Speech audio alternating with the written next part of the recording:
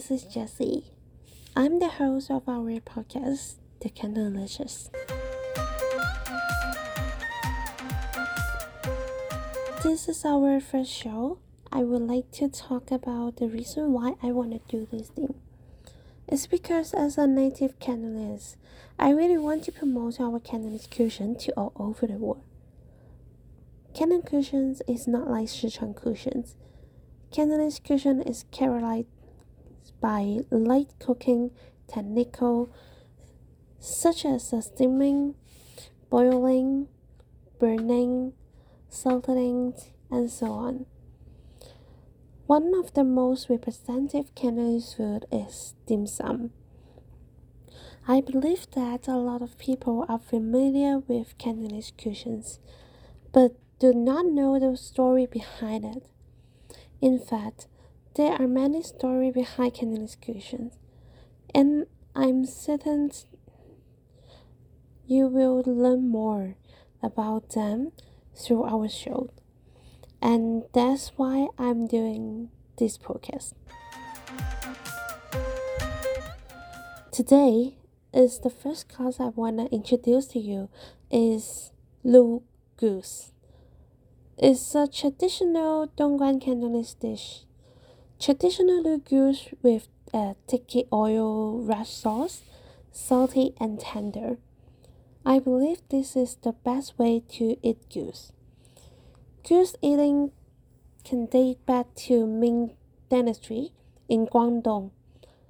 Throughout history, human beings have always enjoyed eating goose, from the roasted goose to the Lu Goose, drawn goose, and so on. Lu Goose. Lu means cooking in Dongguan dialect. Such a dish can be found in many traditional Cantonese restaurants, and even some Guangdong family, they can prepare it at home.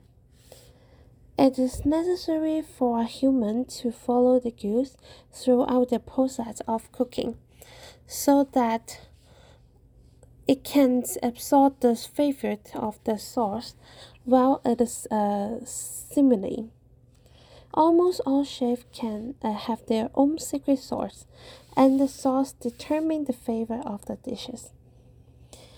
The cooking process is very simple. You need to prepare a goose, ginger, garlic, and other seasoning. Once all the ingredients are ready, we fry the goose first, then add all the seasoning and water to cook the goose. It only takes about 30 to 40 minutes to cook and is ready to serve. I will post the detailed production process on our website. Those who are interested can follow our recipe to cook it.